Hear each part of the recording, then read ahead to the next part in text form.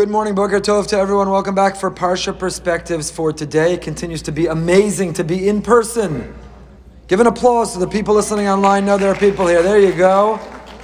We're still trying to prove to the people who watch and listen online that I am not sitting here all alone, faking that we are back. I want to thank our generous series sponsors for the year.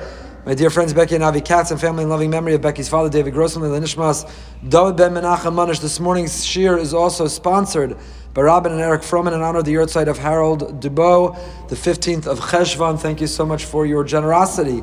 If you'd like to sponsor a future shir of Parsha Perspectives, Siddur Snippets, Living with Emunah, or any of the other many classes we have during the week, simply go online, brsonline.org, sponsor, and you can sponsor easily all in one place. We have the privilege this week of learning Parshas Vayera. It appears in the ArtScroll Stone Chumash on page 78. And we begin Perek Yerches, chapter 18, picking up where we left off last week. At the end of last week, Avram Avinu, 99 years old, performs a circumcision on himself. What an extraordinary feat. What a tremendous statement of dedication and devotion to undergo such a surgery, to perform it on himself at such an advanced age without the benefit of anesthesia. And as you can imagine, he is recovering in our Parsha. He is bouncing back. God appears to Avram as, even though he is busy recovering, even though he is coming back, he is healing, he nevertheless positions himself outside of his tent, because Avram Avinu is always eager to be hospitable, to host others, to do chesed. For Avram, to be denied or deprived the ability to play host would be more painful than to be in bed recovering from his circumcision. For Avram, if he's not actively engaged in helping others, that is a source of greater pain for him than circumcision without anesthesia. So much to recognize and appreciate about Avram, and so much to feel responsible for as the offspring and progeny of Avram Avinu, to follow in his footsteps. Vayisa einav vayar, he raises his eyes and he sees v'nei shlosha anashim nitzavim alav. There are three men hovering over, three men standing over him. Vayar vayatz likrasam, he gets up and he runs with alacrity, with zeal to greet them. Pesach ha'oel, from the entrance of the tent. Vayishtachu arza, and bow down, and they bow toward the ground. So there are a lot of themes in our Parsha which are repetitive. There are several themes in our Parsha which continuously repeat themselves, and we'll try to visit some of them. Some of them have to do with davening. Some of them have to do with advocacy, have to do with praying for other people. We'll come back to that. Some of it has to do with alacrity. We're not going to cover that today, but this is the source in the Torah for Zrizim Makdim and Lemitzvos. The notion that we don't delay and we don't procrastinate, we don't wait, but when we have an opportunity to do a mitzvah, we jump. We do it right away. We do it as early as possible. That's why, though the whole day from sunrise to sunset is kosher for a bris milah, nevertheless, most of us have been to, maybe we've hosted, a bris that happens early in the morning. Because the reason Makdim and Lemitzvos, we have another bris tomorrow morning, Baruch Hashem. So the Emunah Shir tomorrow is going to be at 9:45, not 8:45 again.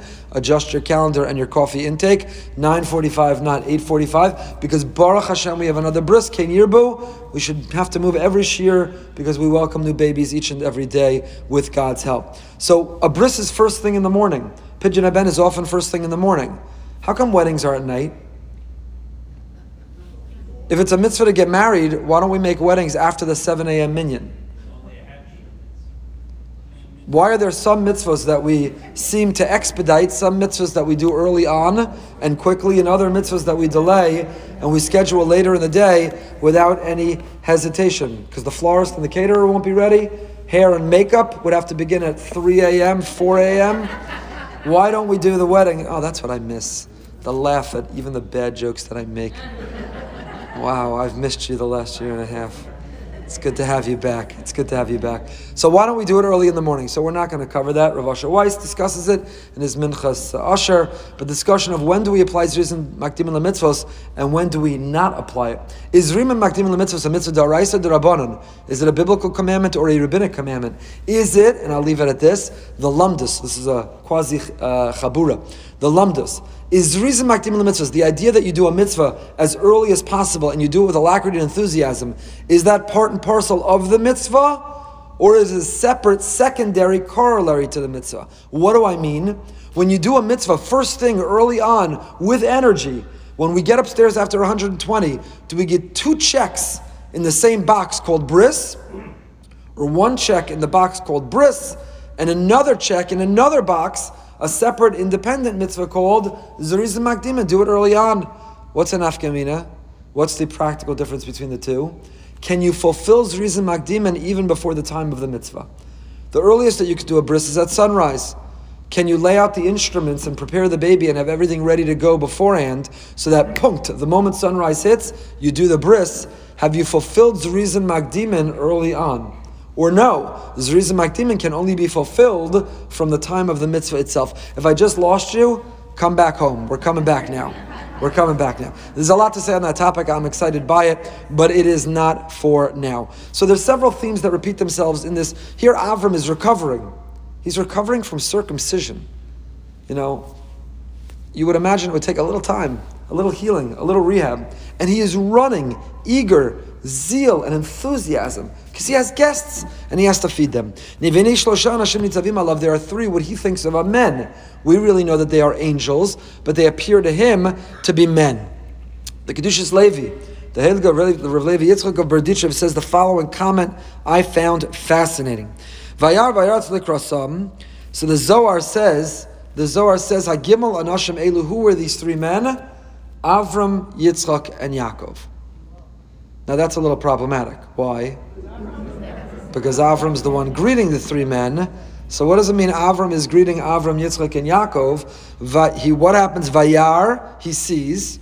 First of all, it's also another theme of our parsha we'll come back to. Vayisa eina vayar. He has to raise his eyes to see.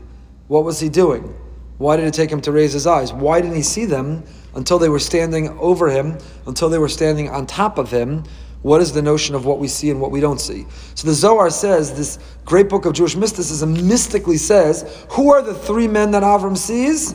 None other than Avram, Yitzchak, and Yaakov. What in the world does that mean? He is Avram. Yitzchak hasn't been born yet. Yaakov is his Einakel's grandson. What does it mean those are the 3 men? We know the 3 angels. They come to perform different missions. They take the appearance of men. What does that mean? Thank God we have Rav Levi Yitzchak of Berdichev to explain it. Says the Heilige Kedushas Levi. Avram was in pain from the circumcision. When it comes to a sick person, we have tremendous mercy. We have compassion for someone who's sick. So Avram was sick and had every reason in the world to be a spectator, to be passive. Avram legitimately would have every excuse in the world to sit and to receive the kindness of others. I'm sure there was a meal train set up for Avram and Sarah. I'm sure there's Bikur Cholam that was visiting Avram and Sarah. There was probably the Satmar Bikur Cholam in the desert outside of his tent. They had their own tent pitched in order to deliver incredible meals to Avram. Normally the sick person who is recovering is receiving chesed. What did Avram do? He dug deep inside himself, and despite recuperating, despite having every reason to be a spectator, he expresses and he exerts what midah? Gvura. If Avram is characterized by chesed, by loving kindness, Yitzchak is defined and characterized by what? Gvura, strength. Yitzchak perseveres and survives the Akedah at the end of our parsha, the attempt to kill him. Not an attempt, but the test of killing him. Yitzchak has to redig wells. Yitzchak has to confront the Plishtim. Yitzchak is gvura, he's might, he's strength, he's tenacity. V'nimtza sheyesh kan midas Avram v'Yitzchak. And what happens? V'chol makom sheyesh Avram v'Yitzchak, sham yesh Yaakov. What's Yaakov's quality? Emes. Emes is the blending. Emes is the hybrid between chesed and gvura. Combined. Chesed and Gvura seem to be antithetical to one another. Loving kindness, generosity, sensitivity, flexibility, as opposed to Gvura, which is to be rigid and strong. What is the combination of the two? Is Yaakov. So says Rav Levi Yitzchak of Berdichev, what it means is the following. And now it goes from being something so cryptic, and what in the world does it mean, to being something I find so beautiful and incredibly inspiring. A person has to live their life and know that when we have to make decisions, when we have to choose our behavior, in every moment and for everything we do, we are impacting ourselves, our children, and our grandchildren. What does he see before him? He sees who he will be, who his son will be, and who his grandson will be. These three men that appear before him are Avram, Yitzchak, and Yaakov. It means he says to himself, there are three hungry, tired people. If I use my excuse that I'm recovering and recuperating, then who will I be? Will I be the Avram of Chesed? If I don't display Gvura in this moment, will I be able to have a son who is characterized by Gvura? And if I can't combine the two and maintain that equilibrium and balance between Chesed and Gvura, will I produce a Yaakov who's Emes? So it goes from being a cryptic comment to a very beautiful insight of Rav Levi Yitzchak, that at every moment and in every decision we have to ask ourselves, not what's the easy way out, what's comfortable, what's convenient, but what will define me? What will contribute to defining my children and my grandchildren, my legacy? And that's what can enable us to find that inner strength. Sometimes we're tired. I'm very tired. We're all very tired. It's been a very taxing couple of years, emotionally, physically, spiritually. And there are moments that are presented to us, whether to come to the shir this morning, whether to come in person to the shir, whether to daven with all of our being. We're going to talk about the power of tefillah and some of the ingredients of tefillah today. We are challenged in different moments, and it's tempting to take that easy way out. And we have legitimate excuses, just like Avram had when he was busy recuperating.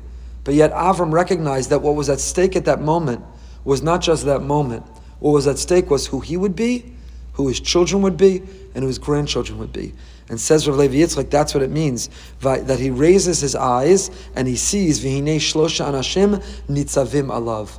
These three people, these three generations, they're standing over him. Before us, in our mind's eye, we should always see these generations and ask ourselves, who do we need to be and how do we need to conduct ourselves to make that impact on these generations? You see this also in another way. What happens? Perek Yerches Pasuk Zayin. So he welcomes these angels and he says that he thinks are men. Wash your feet. He's concerned they've been engaged in Avodah Zarah. What do you see about this, by the way? Was Avram only hospitable to Haimash Yidden? Did Avram only welcome into his tent somebody with a yarmulke on their head? Was Avram only willing to display loving kindness to people who were exactly like him? Whom does Avram invite into his tent? People he suspects of Avodah Zarah. That's who he's inviting in. Momentarily, he's going to advocate and lobby and daven on behalf of the people of Stone. He's not davening, Hashem, there's a tzaddik in the hospital, you don't know this tzaddikis, you have to spare her, give her a refuah shlema. He's saying, Hashem, there's a Russia that I know, a Russia Marusha, Rishoim Arurim, and yet, I'm intervening on their behalf. That's Avram, that's our legacy. We are the Bnei Avram, we are the children of Avram. We don't only care about and we don't only intervene on behalf of those who are exactly like us, or who meet our standards, or who live our lifestyle, or meet our approval. Avram welcomes in people he thinks are Uvdei Avodah Zarah, they have to wash their feet. Avram advocates for people who he knows are Rishoim. So what does he do? He prepares for them. El Habaka Ratz Avraham. Avram doesn't stop running. He is recovering and recuperating. He's on crutches. He's got a walker. He's in a wheelchair. He's got a cane. He just has circumcision. He's 99 years old. Without a circumcision at 99 years old, you could use those apparatuses. He's 99 and just freshly and newly circumcised. And yet, again, Vayaratz, he's running, doing. Vayikach ben Bakar, Rach Vatov, I'm on Pasuk Zayin, verse 7. Vayitein al hanar vayimaher la'asososo. He goes, notice by the way, when you have guests, you don't go get the milchiks. He does not take out an Impossible Burger. He goes to the steak. Where else are you going to go if you're going to properly be hospitable and host guests? This is part of my life mission to represent the carnivores among us. So Avram runs and he goes and he takes out a nice piece of flesh, and tender and good, delicious, and he gives it el anar. Says Rashi, why is he giving it to the nar? What happened? Did he run out of steam? Did he run out of energy? This is the same Avram that jumped at the opportunity when he saw the three people. This is the same Avram. Vayaratz, he's running. He wants to choose the rib steak, the strip steak, the hanger steak. He wants to choose the cut of meat. And all of a sudden, he's handing it over. Why is he handing it over? Vayitein el anar. He's handing it over to the lad. Says Rashi, Zu Yishmael. Who is this young man that he's handing it over to? There is only one young man so far in his life. That's Yishmael. Yitzchak has not yet arrived. That's why the angels are here. And what's the reason he's giving it to Yishmael? Says Rashi, Lechancho b'mitzvos. In order to educate him, to engage him, to involve him in the process of mitzvahs. So in this beautiful sefer called L'Sitcha Elyon, another new sefer I have, when you give the Parsha Shir so many years, you got to stay on your toes and constantly get new svarim. So this is a fantastic. L'sitcha Elyon is limudei parshas hashavua that are taking from Rabbeinu Balei HaMusar. So we have our Mikros Gedolos of Chasidus, and we have our essentially Mikros Gedolos of Musar personalities. Phenomenal compendiums. People did the hard work for us. Otherwise, I'd have to have bookcases and libraries up here. If each one were in a separate sefer, they took the best of, put them in Svarim, and I'm trying to take the best of what they took the best of to share with you. So in this beautiful sefer, the Sitcha Elyon, it says the following: Avram Avinu ishtokek lachnasas orchem v'zachaba. Avram is longing, he's waiting. Avram doesn't sit by the phone, and when he sees it's the shul calling, and maybe someone needs to be hosted, he doesn't answer. Avram keeps calling the shul, and he says, "No, you haven't called me in forever. Doesn't anyone need a meal? Doesn't anyone need a room? Doesn't anyone need hospitality?" By the way, nobody does that. If you'd like to sign up to be like Avram, we could use your help.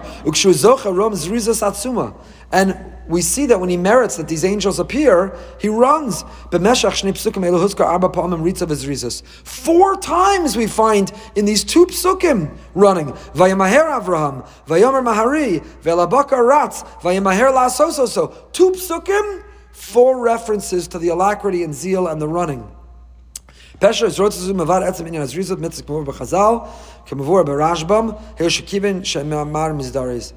they were in a rush, so he was in a rush. And this is the source that we don't do things slowly, and we don't do things hesitantly and reluctantly, but we reflect the attitude we bring by the zeal that we apply. And in the middle of all this, all of a sudden you see Avram goes to the freezer, he chooses the cut of meat, and Vayitein alanar. What happened? 4 times he's running himself, and all of a sudden he's handing it off. Rashi lachancha b'mitzvahs mashma shelo hayatzarich la'ezra sanar. What do you see from Rashi? Rashi says Avram's entire motivation of why he gave it over to Yishmael was why? To include him in the process, to educate him. Which means that did he really need Yishmael's help? No. Avram's got it. He's covered it till now, and he can man a barbecue the best like anyone else. He doesn't really need Yishmael. Chol mataraso haisa lachancho b'mitzvahs. His entire reason why he involved Yishmael was to educate. Roam nekuda nifla. Say the Baal Musar, we see a very powerful point. Eich lamaros kol eslavas v'azrizas lo shacha gam l'kayim mitzvahs chenach. Sometimes in our zeal and our alacrity, in our enthusiasm, sometimes in our excitement for mitzvahs or for life, we leave the children behind. We're running out to the Beis Medrash. We're running out to shul. We're running out to the Fabring and the Tish. We're running out to get together. We're running out to do the mitzvah. And we leave the children behind. We leave them home alone. We leave them in our dust. That wasn't Avram. Dafka beglal azrizas ra makom besoch kozeh lechancho. In the middle of the zrizas, Dafka in the middle of running and doing, Avram realizes that part of the fulfillment of running and doing is involving Yishmael, is involving the next generation. Our mitzvahs can't come at the expense of our children. They are the invitation and opportunity to involve and engage our children, to bring them with us to the hospital for the visit, to bring them with us to drop off that meal, to bring them with us to the Fabringen or the Tish, to bring them with us to the Oneg, to bring them with us to the Beis Medrash, to not leave them behind, but to lead by example. Perek Yerches Pasuk Yud Tes. Turn the page. We are flying today. Turn 2 pages. Avram going to be a great nation. This is Stone's destruction. Hashem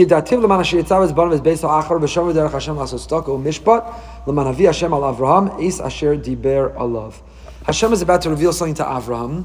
He's about to let him in on an intelligence briefing that nobody else in the world has. Says Hashem, I have been utterly disappointed by the absolute corruption of the people of Stone, of these 5 cities, and it's time to wipe them out. This is a microcosm of Parshas Noach. Just like in Noach, humanity globally disappointed God. He did a hard reboot, a hard reset. Now, a microcosm. There's a specific region who are disappointing and violating the very reason God created a world, and God does a hard reset on them. But he says, this special relationship with Avram, I can't hold this from Avram. I got to tell him in advance. I got to give him some advance warning. This is I've got to give him a briefing. And why? Why does Hashem feel compelled? What drives him? So Hashem doesn't conceal that from us. He tells us this pasuk, chapter 18, verse 19, pasuk Perek Yerches pasuk Yud Tes. Ki yedativ, because I know lamana sheyitzav es banav es beiso acharov. Avram is devoted to his children and his grandchildren. V'shamru derech Hashem, they observe the way of Hashem, they do tzedakah u'mishpah. They don't just shuckle hard and have very good hachsherim, which are very, very important, and I try to do myself, but they also do mishpat and tzedakah. They're also very consumed by justice and charity, interpersonal, representing the underprivileged. Now we've spoken about this pasuk a lot in the past, and I'm not going to repeat it because a good friend of mine who made a brief appearance here at the Shir pointed out that my favorite Divrei Torah make their way into every Parsha Shir. So you'll have to listen to a previous year if you want to hear more about this pasuk that I love. The Rambam Shvila Zahav comes from this pasuk. The Rambam Don't Live in Extremes, you have to live the golden mean, comes from this pasuk. Previously we spoke about where the fact that Hashem is telling Avram, you know why I love you? Not because of you. I love you because you are committed to transmit what you have to your children, not at the expense of your children. Again, continuing a similar theme. So listen to what the Chavetz Chaim says on this pasuk. This is new. The Chavetz Chaim says the following. Chavetz Chaim appears not in his Chavetz Chaim on the Al Chumash, but it's in his Sefer Nidchei Yisrael. The Chavetz Chaim wrote many Sfarim. Some of them became many, much more well known than others. So Sefer Chavetz. His name wasn't Chavetz Chaim. Yisrael Meir Kagan of Radin. His mother called him Yisrael Meir. She didn't say, Chavetz Chaim, come for dinner. Chavetz Chaim, did you do your homework? He had a name. But certain people became known by the name of their Sfarim. The Noda B'Yehuda and the Avnei Nezer. They became so well known, they became known by the name of their Sfarim. So the Chavetz Chaim's name was Yisrael Meir Kagan, and he wrote several Sfarim.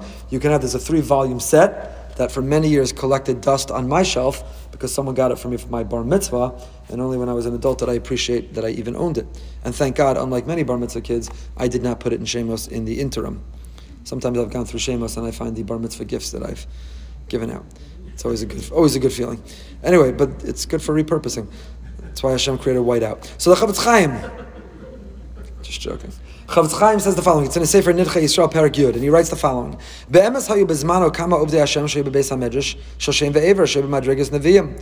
In the generation of the time of Avram, there were other righteous people. Avram was not the only one. He stood out for reasons we spoke about last Shabbos, and maybe we'll review this morning.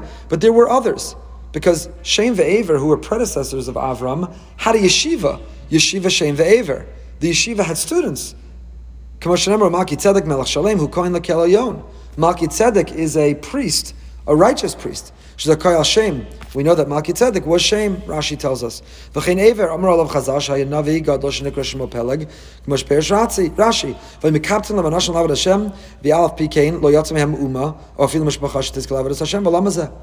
the Chavetz Chaim wonders, there were other righteous contemporaries of Avram, Shem and Aver, they even in fact had a yeshiva.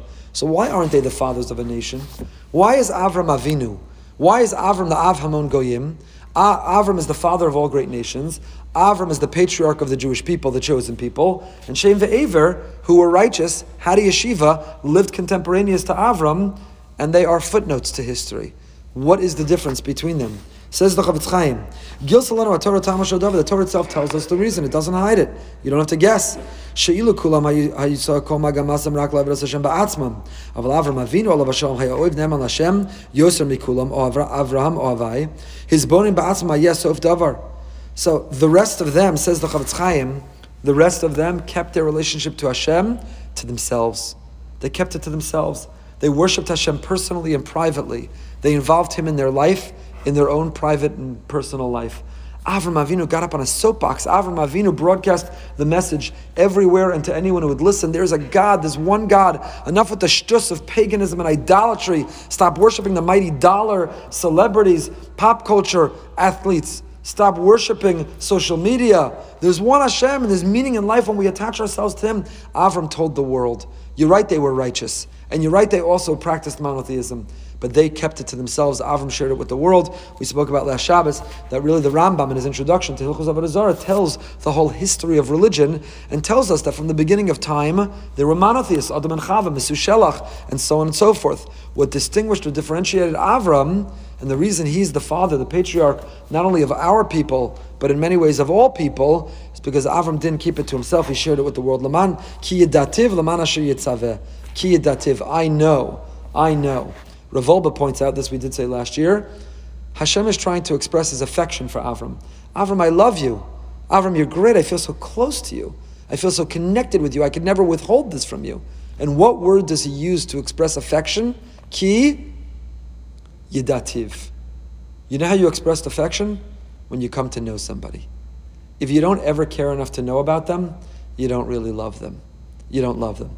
They're the people that every time you get together with them, all they do is talk about themselves, and they never ask you one question about you. And if you're sharing about you, they have no interest in hearing about you.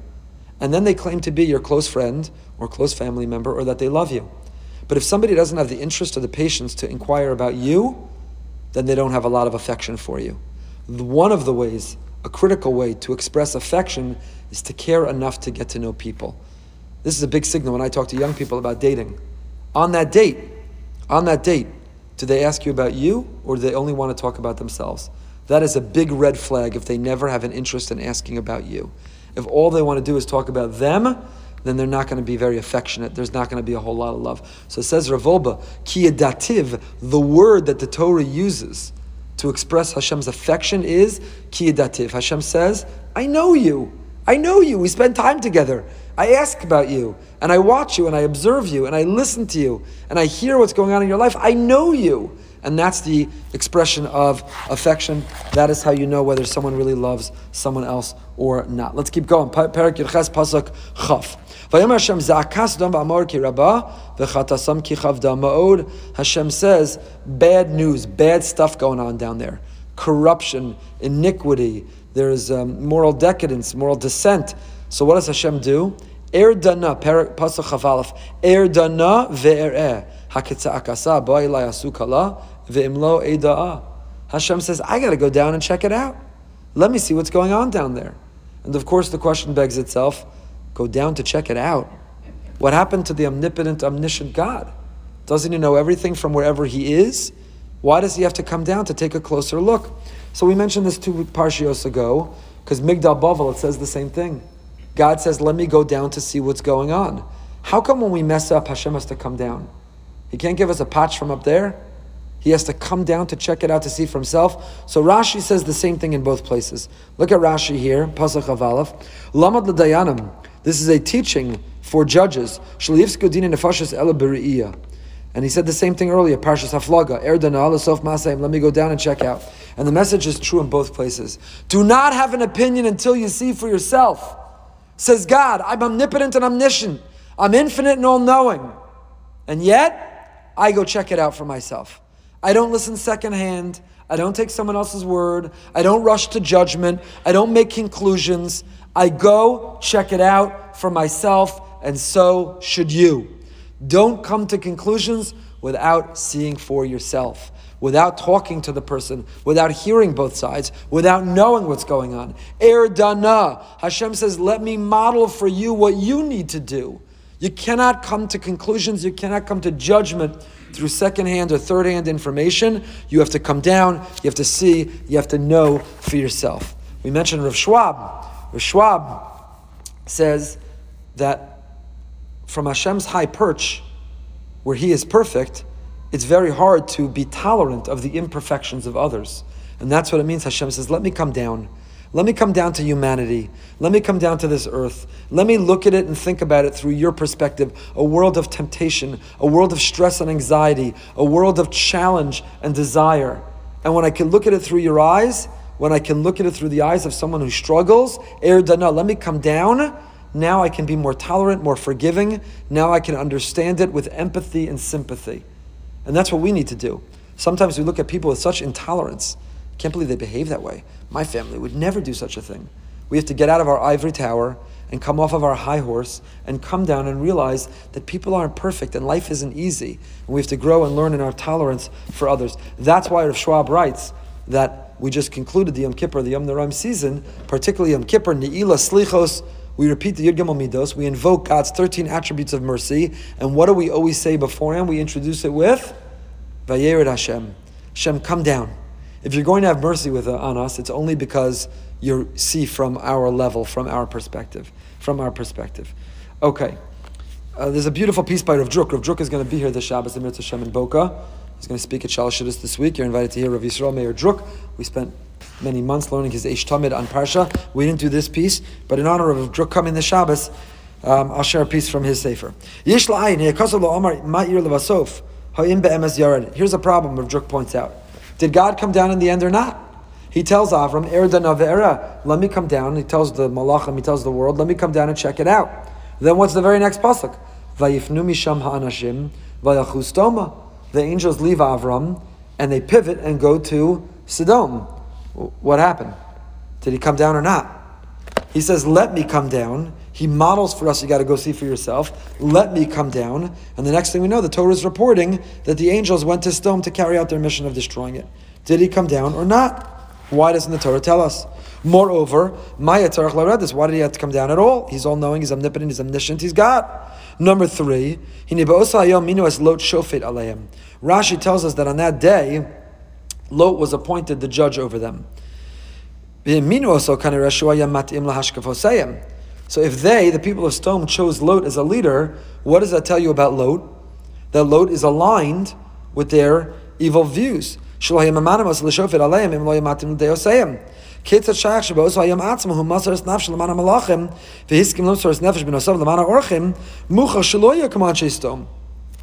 very same day that Lot puts his lot, pun intended, with the people of Sodom, is the very same day that he saves his children, he saves the angels. So which is the real Lot? The wicked, evil Lot, who aligns with Sodom, or the pure, compassionate, kind Lot, who offers hospitality and saves lives? Will the real Lot please stand up?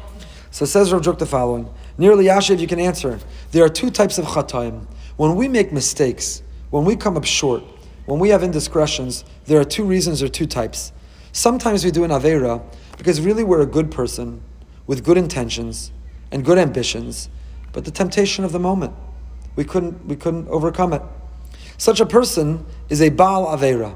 Why are they called a Baal Aveira? Here he quotes one of my favorite Divrei Torah. We call someone a Baal Aveira, but we call them a Bar Mitzvah. What does the word Bar mean? Son. Bar is Aramaic for Ben, son. What do we call a girl who turns 12? A Bat or a Bas Mitzvah, the daughter of a Mitzvah. So why is someone a Baal Aveira, and yet they're a Ben or Bas Mitzvah? Baal means a spouse. Ben or Bas means a child. Says Rav Druk, because the Aveira you're only married to. Someone who's married can get divorced. But if you're a child, that is a relationship that can never be severed. That is a relationship, that biological relationship of parent-child. I don't mean, you can hire a lawyer to, what's it called? Emancipate yourself. Emancipate yourself is a legal status. But a metaphysical status, once you're a child, you're always a child. So the relationship with Torah is that you're a child of Torah, because that is not a relationship you could ever sever or break. But the relationship with what we do, you're a Baal Tzedakah or you're a Baal Aveira. Because you're only a Baal Tzedakah as long as you give tzedakah. But if you get divorced from tzedakah, you stop giving it, you're no longer a Baal Tzedakah. So you're only a Baal Tzedakah, you're not a Ben or a Bas Tzedakah. So Torah is different in that way from these behaviors. So on the one hand, there's the Aveira, there's the Baal Aveira, who can separate and divorce themselves from the Aveira. On the other hand, there is such a chait. There are people who are so evil, so wicked, people so defined by their negativity, by their behavior, that it's part and parcel of who they are and of their character. How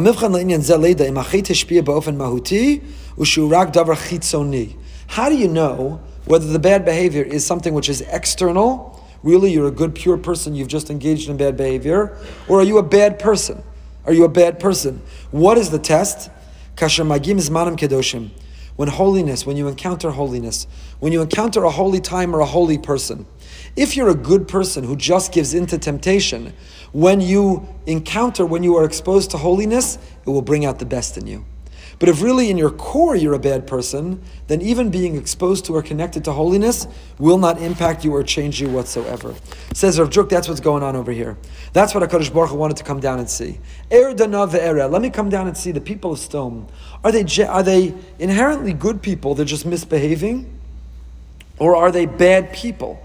So he sent the Malachim to Sodom, and the Malachim bring with themselves a certain level of Kedusha. The Malachim bring a holiness and a sanctity. The Malachim are supposed to be this magnet that people will be drawn to attach themselves with spiritual aspiration. And what happens? Sodom is unmoved, but Lot is moved. So we asked 3 questions. Number 1, did he go down or not? Hashem says, let me go down and see. The next thing you know, the angels are going to Sdom. Did he come down or not? Number two was, this Lot, is he bad or is he good? If he's so bad, why was he so helpful to the angels and to his children? If he's so good, how could he have attached himself to Sodom? So, Rav Druk is answering that Hashem was sending the angels down. Hashem said, let me come down to see. Did he come down to see? Yes.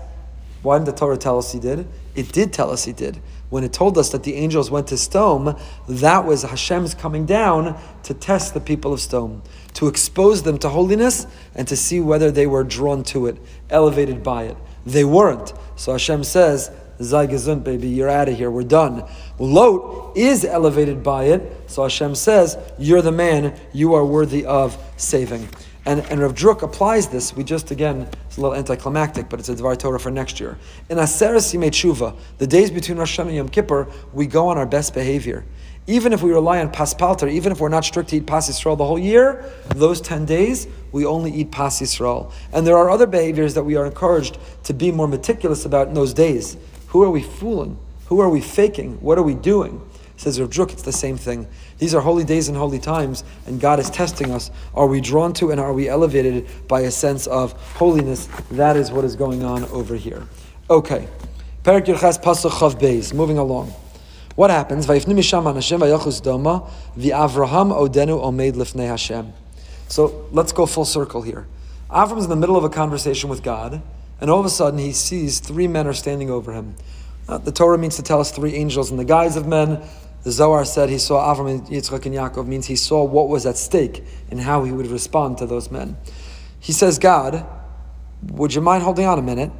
I have to take care of these people. They're hungry, they're tired, they're thirsty. Can I put you on hold for a minute and take care of them? And what does God say? The omnipotent, infinite creator of the universe, the master of the universe. You have an audience with the most powerful, with the creator. I would think you don't interrupt that for anything. Could you imagine you're in the Oval Office, you're meeting with the president, whatever time, whichever president you'd be happy to be meeting with, and your phone rings. Would you have the audacity?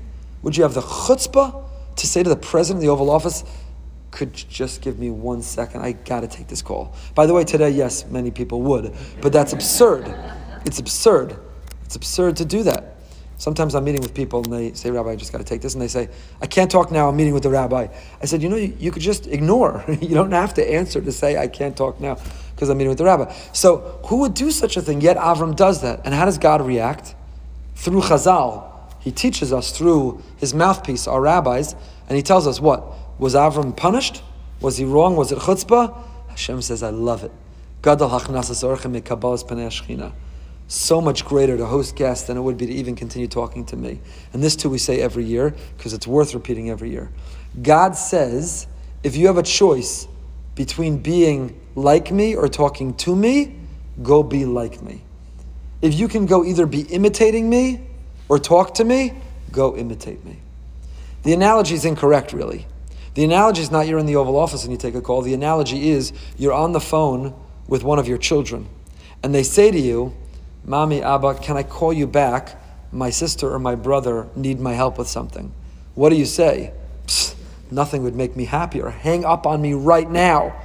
You're going to go take care of a sibling? You're going to go display loyalty and love to a sibling? Hang up on me. So our rabbis understand, God says more important for you to be like me than to continue to talk to me. So Avram does. He goes and he takes care of these three people, makes a big barbecue, feeds them, they come to give their message, has the whole conversation that he's going to have a child. Then what? Where does he leave off? So the pasuk tells us, this is pasuk Chav Beis that we just read together. The three angels are well fed, their feet have been washed, and they pivot and turn to leave to go to Sdom. And what's Avram doing? V'Avraham odenu omeid lifnei Hashem. Avram is still standing before Hashem. Baruch atah Adonai Eloheinu melech haolam, she'akol niyeh b'dvaro. Avram is still standing in front of Hashem. Now, the simple understanding of the pasuk is also very important, because what does it tell us? That when he was taking care of them, it wasn't independent or apart from Hashem. Hashem was still there. Hashem was in that act of hospitality. Odenu, he was still there. But listen to what the Kotzker Rebbe says. Such a classic Kotzker. And the Kotzker was very biting. not in a cynical, negative way, but better than biting, is that the Kotzker was sharp. He was very sharp. He said things in an incredibly sharp way. So listen to the Kotzker. Va'Avraham odenu omed lifnei Hashem, al af shekabalas orchim gedola mikabalas panei Shechina, b'chol zos omer lo Hashem, still Hashem says to him, Gedenk, azach bin eichda, tizkor shani gam nimtza kan. Don't forget I'm also still here. I love this Kotzker. And maybe I just butchered the Yiddish, but I'm interviewing Ruth Wise tomorrow night, so I got to practice my Yiddish. Tizkor shani gam nimtza kan. Says the Kotzker, remember, I'm also here. I'm also here. God says, yes, I would rather you leave me to go take care of your sibling. Yes, I'd rather you go be like me than talk to me. But don't forget, I'm still here. Why is this Kotzker? Why does it speak to me? Because sometimes we have that legitimate excuse. So let's say we can't make it to Minyan. There are halachically approved and endorsed times, don't go to Minyan. If your spouse is sinking because there are crying babies and children and things that need to be done and carpool, and in that moment you have a responsibility at home, don't go to Minyan. If you have a need to help a widow, an orphan, someone struggling, and that means that you can't go to Minyan that day, don't go to Minyan that day. So what happens? Sometimes we feel that excuse is so cogent, that excuse is so strong, that okay, we leave God and we go take care of those people. Hashem says, you did the right thing, and I'm glad you did it, but don't forget I'm still here. Don't forget I'm still here. Don't, in your turn to live Bein Adam L'Chavero, so meaningfully and fully, don't forget that I'm still here. Don't forget that I'm still here. He also has another great Kotzker. This actually is from one of the spiritual heirs of the Kotzker, of Aryeh Tzvi Frimer, the Kosher Glover Gaon, the Eretz Tzvi. The Eretz Tzvi, Parshas Bahaloscha, says that Avram advocates, and he says, Ulai yesh 50 tzadikim b'soch ha'ir. Maybe there are 50 righteous people still in the city. Why does he say in the city? So the Kotzker, through his Talmud, the Kosher Glover, says, Ikar harabus lios b'soch ha'ir, u'mikom makom lios tzadik, ki bebeis ha'medrash yesh harbe tzadikim, ve'ein ze revusa. He doesn't say, maybe there's a Beis Medrash in Stone, maybe there's still 50 tzaddikim in the Beis Medrash, because there's no kunst to be a tzaddik in the Beis Medrash. The kunst is to be a tzaddik, b'soch ha'ir. Go to work and be a tzaddik. Go to the supermarket and be a tzaddik. Go to the gym and be a tzaddik. Go engage and encounter. Go live and participate. Go contribute and take from the secular society around us, the world around us. Go be b'soch ha'ir. Go take all that Yahadus gives us and live it and embrace it and express it in the world. That's the kunst. So says the Kosher Glover, says the Aryeh Tzvi Frimer, says the Eretz Tzvi from the Kotzker, Ulai yesh 50 tzadikim, where? B'soch ha'ir. To be a tzaddik in the Beis Medrash, it's not a kunst. But b'soch ha'ir, to be a tzaddik b'soch ha'ir, now that's impressive, and that is what he is challenged. That's what he is asking. Okay, let's keep going. Vayomer Lot, Perek Yates Pasuk Yud Ches. Stone's being destroyed, the angels come, they're coming, Lot is tested. Will he step up and stand up for these angels? Top of page 88. Perek Yud Ches. Perek Yates, keep going. Perek Yates, Pasuk Yud Ches. Top of page 88. Vayomer Lot alayim al na Adonai. Hine namatzav dechachein beinecha batagdel chastacha shasisa imadi lachios nafshi va'anochi lo chalim alei hara pented bakani hara vamati. Lot said to them, no, see, your servant has found grace in your eyes, your kindness was great, that which you did for me to save my life, but I can't escape to the mountain, because the evil will attach itself to me and I will surely die. Instead, one of these 5 cities is close to us. If I go run, I won't make it. But there is a city close to us, Mitzar. Let's go run there and let's go survive there. It's small, we can live, we'll blend in, we'll survive. And so on and so forth. So Rav Druk says, back to Ish Tamid, we'll do another Rav Druk in honor of his visit, one more today, in honor of his upcoming visit this Shabbos. And he says the following. Why was this city of stone, it's a region, there are 5 cities, 5 towns, and why was Tzohar spared? Why was it not destroyed? Rashi gives us two reasons. Number one, he quotes in the Medrash, because Ha'ir Azos Krova Yeshivasa Nisyashva Mikarov Lefichach Nozmala Sa'asa Adayin. It was not fully inhabited, was not fully corrupt. It was not inhabited till a year after the other cities. People did not move in. The development was not complete. The houses weren't done. Since they moved in a year later, their iniquity was a year less. So Hashem could leave it. Moreover, Ir Katana, it is fewer people. So therefore it's not as threatening. There are fewer people in it. It's not as high risk to leave it be, and you could leave it as it is. The Ramban, those are the two reasons Rashi gives why Tzohar could be spared. The Ramban gives another reason. Tzohar himin hamakom shenigzar aleihem hashchasa ubetchinaso shalod henicha malach bavur shel yuchal limalid hahara bo bayom. It is one of the places that was destined to be destroyed. Lot couldn't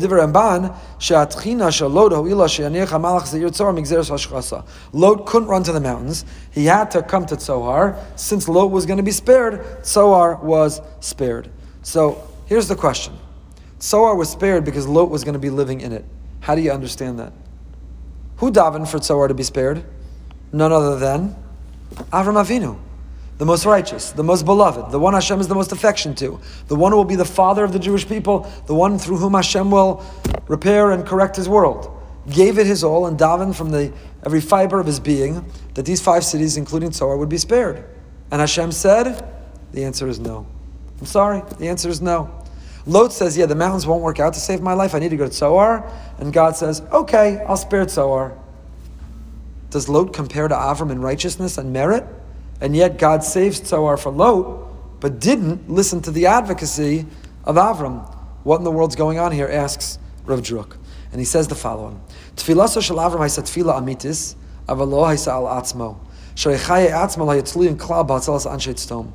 Says Rav Druk, and there's a lot more I want to cover, so I'll tell it to you outside. He says you cannot compare a person who's davening for themselves with someone who's davening for someone else. When you daven for someone else, no matter how sincere you are, no matter how genuine you are, it still is not the same voice of desperation as when you daven for yourself. Nimtza shegod lekoach hatfila hu rak hashamamin u'margesh ba'atzmo shebeladei tfila lo yeh lo shum derech shel hatzala u'milut. So what do you see as part of the very definition of davening from here? Listen carefully, my friends. This is so important. What do you see as part of the core definition of davening? That you have to genuinely and authentically, you have to deeply and profoundly feel that without Hashem, I am in trouble. It's not that I'm going to make parnasa. I have a job, I have a contract, I get a paycheck, but I say Baruch Aleinu every day because, it's a nice idea that God gives me my parnasa. I have to say Baruch Aleinu every day that if God doesn't will it, I could get fired, I could lose all my money, I'm done tomorrow.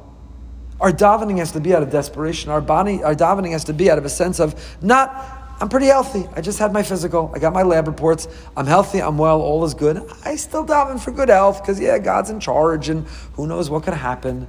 No, every moment that I have good health, it could disappear in an instant. And therefore the davening has to be out of a genuine sense, a true sense of I am nothing and I have nothing without Him. Karov Hashem l'chol karav, l'chol asher yikru'uhu be'emes. It has to be genuine. It has to be truthful. Is this 2 parts of a pasuk? Karov Hashem l'chol karav. God's close to all who call out of Him. L'chol asher yikru'uhu be'emes. And all who call out of Him truthfully. Says Rav Druk, no. Unlike the other psukim of Ashrei, we say Gadol Hashem u'Olam ma'od v'ligdulaso ein cheker. Those are 2 separate clauses within one sentence, and they mean 2 separate things. Here, there's no vav. Gadol Hashem u'ligdulaso v'ligdulaso. There's no vav. Here it's Karov Hashem l'chol karav l'chol asher yikru v'emes. The second half of the pasuk is defining the first half. God is close to all who call out to Him. Do you know what it means to call out to Him? Be'emes. It has to be true. If you're doing it because you're giving Him lip service, you're just putting a check mark in the siddur, you're just trying to say the words, if you're doing it even with a little bit of meaning, but you don't believe in your core that you desperately need Him, then that's not real davening. that is not real davening. Real davening it has to come from the depth, from the core of our being. He has a long piece here, we don't have time for the rest of it. You can look at it yourself inside, or you can ask Rav Druk the Shabbos for it. But I want to share with you a corollary of it that's not from Rav Druk. It comes from the Maharal. The Maharal of Prague makes a very cryptic comment in his Nesiv HaAvoda. It's very troublesome, and it bothered none other than the Chassam Sofer. Chassam Sofer was asked about this comment by the Maharal, and he says the following: Higiyanu Haras Dvarim Tama Alago and Maharami Prague B'Sefer Nesiv Olam Nesiv Avoda Perek Yud Beis. He says it came to my attention the comment of the Maharal, who says the following: the piyut Machnise Rachamim Ein Lanu Im Malachim Klum. So we know that there's a tradition that we omit the piyut of Machnise Rachamim. It's a beautiful song. I think it's Avram Fried. Great interview last week if you haven't heard it yet. Machnise Rachamim. We don't say it. Why? We don't use intermediaries. I don't talk to God through angels. We talk to God directly. So he quotes here the Maharal in this context says, that Hashem doesn't answer a tefillah unless it is coming from us about us. The davening we do for others is not a real tefillah. The davening has to be for ourselves. So many of the look on your faces right now is the same look on the Chassam Sofer's face. Maharal, what do you mean God is not interested and doesn't listen, and it's not the definition of davening when we daven for others? Do we not have a whole Tehillim group and a whole Tehillim circle? Do we not send out names and say so-and-so is in need of davening? Do we not make a Mishaberach and people submit names so we can daven for one another? What are you talking about that we don't daven for other people? That's most of the davening that we do. If please God and thank God we're in a position to not need it for ourselves. What is he talking about? So Chassam Sofer answer is based on a comment of the Rambam. When the Rambam defines the mitzvah of tefillah, the Rambam writes, after reciting Shevach HaKadosh Baruch Hu, after reciting praise, the Rambam writes, listen to this expression, Shoel tzrachav shehu tzarach lahen. You ask for your needs that you need them. Now the Rambam was brilliant, and the Rambam was scientific, and the Rambam did not waste words. Isn't that a clumsy clause? Shoel tzrachav, you ask for your needs, shehu tzarach lahen, that you need them. Do you have needs that you not need them? What is the Rambam writing? Shoel tzrachav shehu tzarach lahem. So the Chassam Sofer explains the Rambam, and with it the Maharal, the following way. He says, very similar to what Rav Druk was just saying, davening is only real and Hashem listens to davening when it represents what we need. If you're davening for your friend and your friend's pain is not your need, then God's not interested in your putting a check next to, I deserve to be honored at the shul dinner, I am part of the Tehillim circle. God wants, when you're saying the Tehillim in the Tehillim circle, that you're feeling the pain of someone else as if it's your own. Sha'ol tzrachav shehut tzarach lahen. Hashem, I'm tzarach lahen. I need that person to get better. That's one of my needs. Hashem, I need them to have a parnasa. That's one of my needs. Hashem, I need peace in Israel and around the world. That's one of my needs. I need this virus to go away. That's one of my needs. I'm not davening for someone else. I'm davening for myself because the pain of someone else bothers me so much to my core. So says the Maharal, now we can understand what the Maharal was saying, using the Rambam's beautiful understanding of Shelas Tzrachim, that the request and the petition is not for someone else, it has to be something we feel ourselves. In other words, tefillah should be in the sense self-centered. Self-centeredness here is not a virtue, but it represents my needs. I have to see what's lacking, or I have to see the pain that someone else is going through as something I don't have, and that's what I'm davening for. So that was something that Lot, says Rav Druk, for Lot, his life depended on it. Avram, it didn't. In general, our davening, even for other people, should be at the level of as if our life depends on it. You see this also by Yispalel, Perachaf Pasuk Yates. Turn the page. Turn 2 pages, 92. Turn 3 pages, 94. Perachaf Pasuk Yates. Ki atzor atzar Hashem bad korech leveis Avimelech al dvar Sarah eshes Avraham. What happens? We have a repeat, the sequel here, of Avram's in Gerar. Sarah is abducted. Avram never revealed that she was his wife. Hashem almost took it out on Avimelech. Avram davens for Avimelech that he be spared, and he is spared, and he goes on his way. Ki atzor atzar Hashem bad korech leveis Avimelech. Hashem completely restrained every office of Avimelech because of Sarah and because of Avraham. So what's the question here? It's a very simple question. When Avimelech, the king of the Plishtim, took Sarah, Hashem told him, Hin chames, you're going to die. So Avimelech answered, what did Avimelech answer? I didn't know. B'nikayon kapaya sisizos. I'm innocent. I didn't know she's a married woman. I thought she's single. How could you hold me accountable? How could you punish me with death? I didn't do anything wrong. So the Torah tells us, Hashem says, Gam anochi yadati ki b'tam levavi asisazos. Hashem says, I know you're innocent. I know you didn't know. I know you didn't know. And yet, give back the woman. And the Navi, Vayispalal ba'atcha, he's going to daven for you. What's strange about this story? God says, I know you're innocent, but you're still going to die unless you give her back, and Avram will daven for you. What's strange? Hello? What's strange?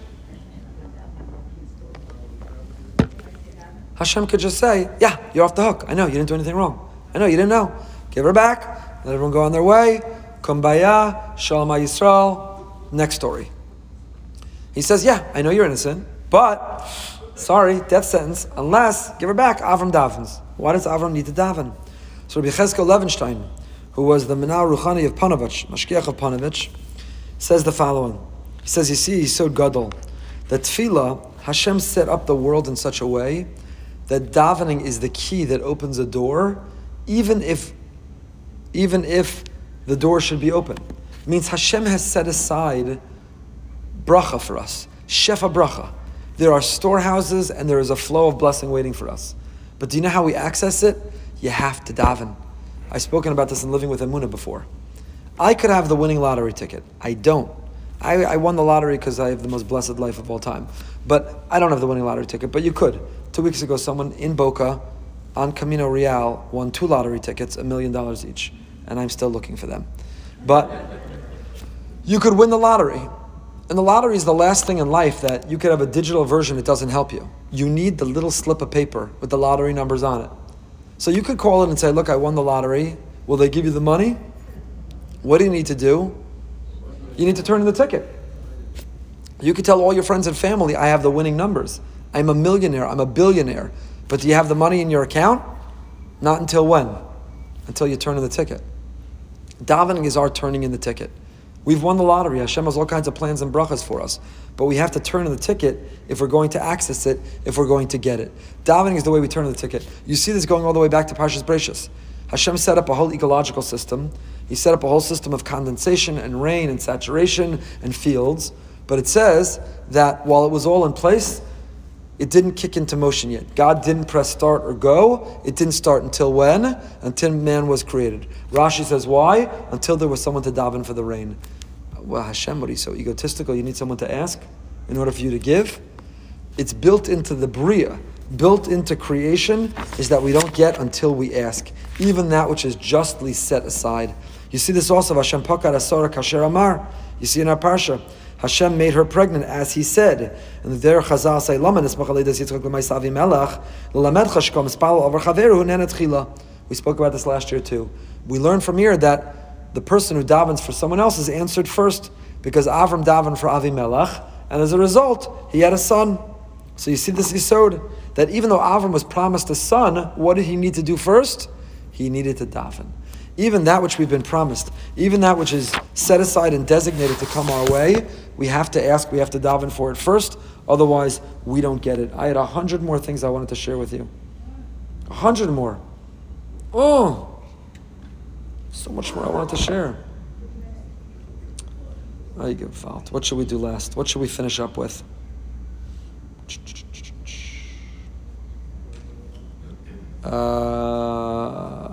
We'll finish up with the Imre Chaim, because he's the Imre Chaim, the Vishnitzer Rebbe. The Imre Chaim, the Vishnitzer, says the following: Perach of Aleph Pasuk Yud Daled. Thank God we're going to read it again next year. What happens? The birth of Yitzchak. Hagar and Yishmael. Sarah says, "Yeah, bad influence. Get him out." And Hashem says to Avram, "Kol asher," what men have been hearing from their wives. I don't know what they teach in seminary, but every Jewish woman knows this pasuk by heart. Kol asher tamar elecha Sarah, shma bekola. I don't know, they give it out in Kala classes or where they get it. Kol asher tamar elecha Sarah, shma bekola. Every Jewish woman knows that by heart. Whatever Sarah tells you, you have to listen to her. Someone asked me in Parshas Bereishis in New York, someone from New York texted me, they wanted to know, why couldn't Adam use that as his defense? when Chava told him to eat from the apple. Well, what do you mean? You're going to tell Avram, you got to always listen to the woman. I'm listening to the wife. Isn't that what we're supposed to do? Why wasn't that a good defense then, if now Avram's being told, whatever you do, you got to listen to your wife? So listen to her. Listen to her. The beautiful insight by Rav Soloveitchik on those words, but we don't have time for it. So Avram does listen to her and throws Yishmael out of the house. And what does it say? Perach Chaf Pasuk Yudalad. Vayashkem Avram baboker. Again, you see the theme: Avram waking up early in the morning. Alacrity, zeal, zrizus. Vayikach lechem v'chemas mayim v'yiten al hagar sam al shechma. He packed her lunch. What a good hubby! While he's throwing her out of the house, here's a lunch box. He puts it on her shoulder, gives her the boy, his boy, Yishmael, sends them off. Oso Avram Avinu, we'll close with these words of the Imrei Chaim, of the Vishnitzer Rebbe. Oso Avram Avinu, shehichnis betzel karaso kol dichvan mikol uma v'losham, la'achilam la'ashgosam. This parsha is a paradox. The parsha begins with Avram welcoming idolaters. It begins with Avram, who cannot stand not expressing hospitality and love and sensitivity and kindness. And the same Avram, who can't help but be hospitable, the same Avram, who intervenes and intercedes and advocates and davens for the wicked people of Sodom, the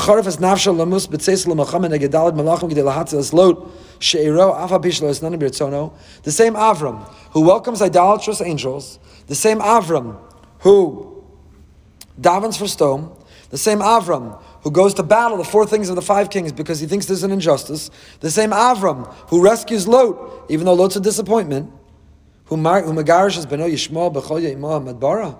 Same Avram is the one who can't stand injustice, who stands up and advocates for the underprivileged, who helps those who don't have, is now going to throw his wife and son to the curb? Lilamedcha, says the Imrei Chaim, the Vishnitzer. Avram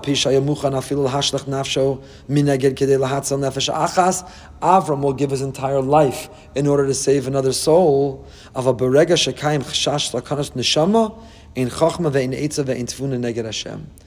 he thinks that his son is spiritually in danger, there is no compassion anymore.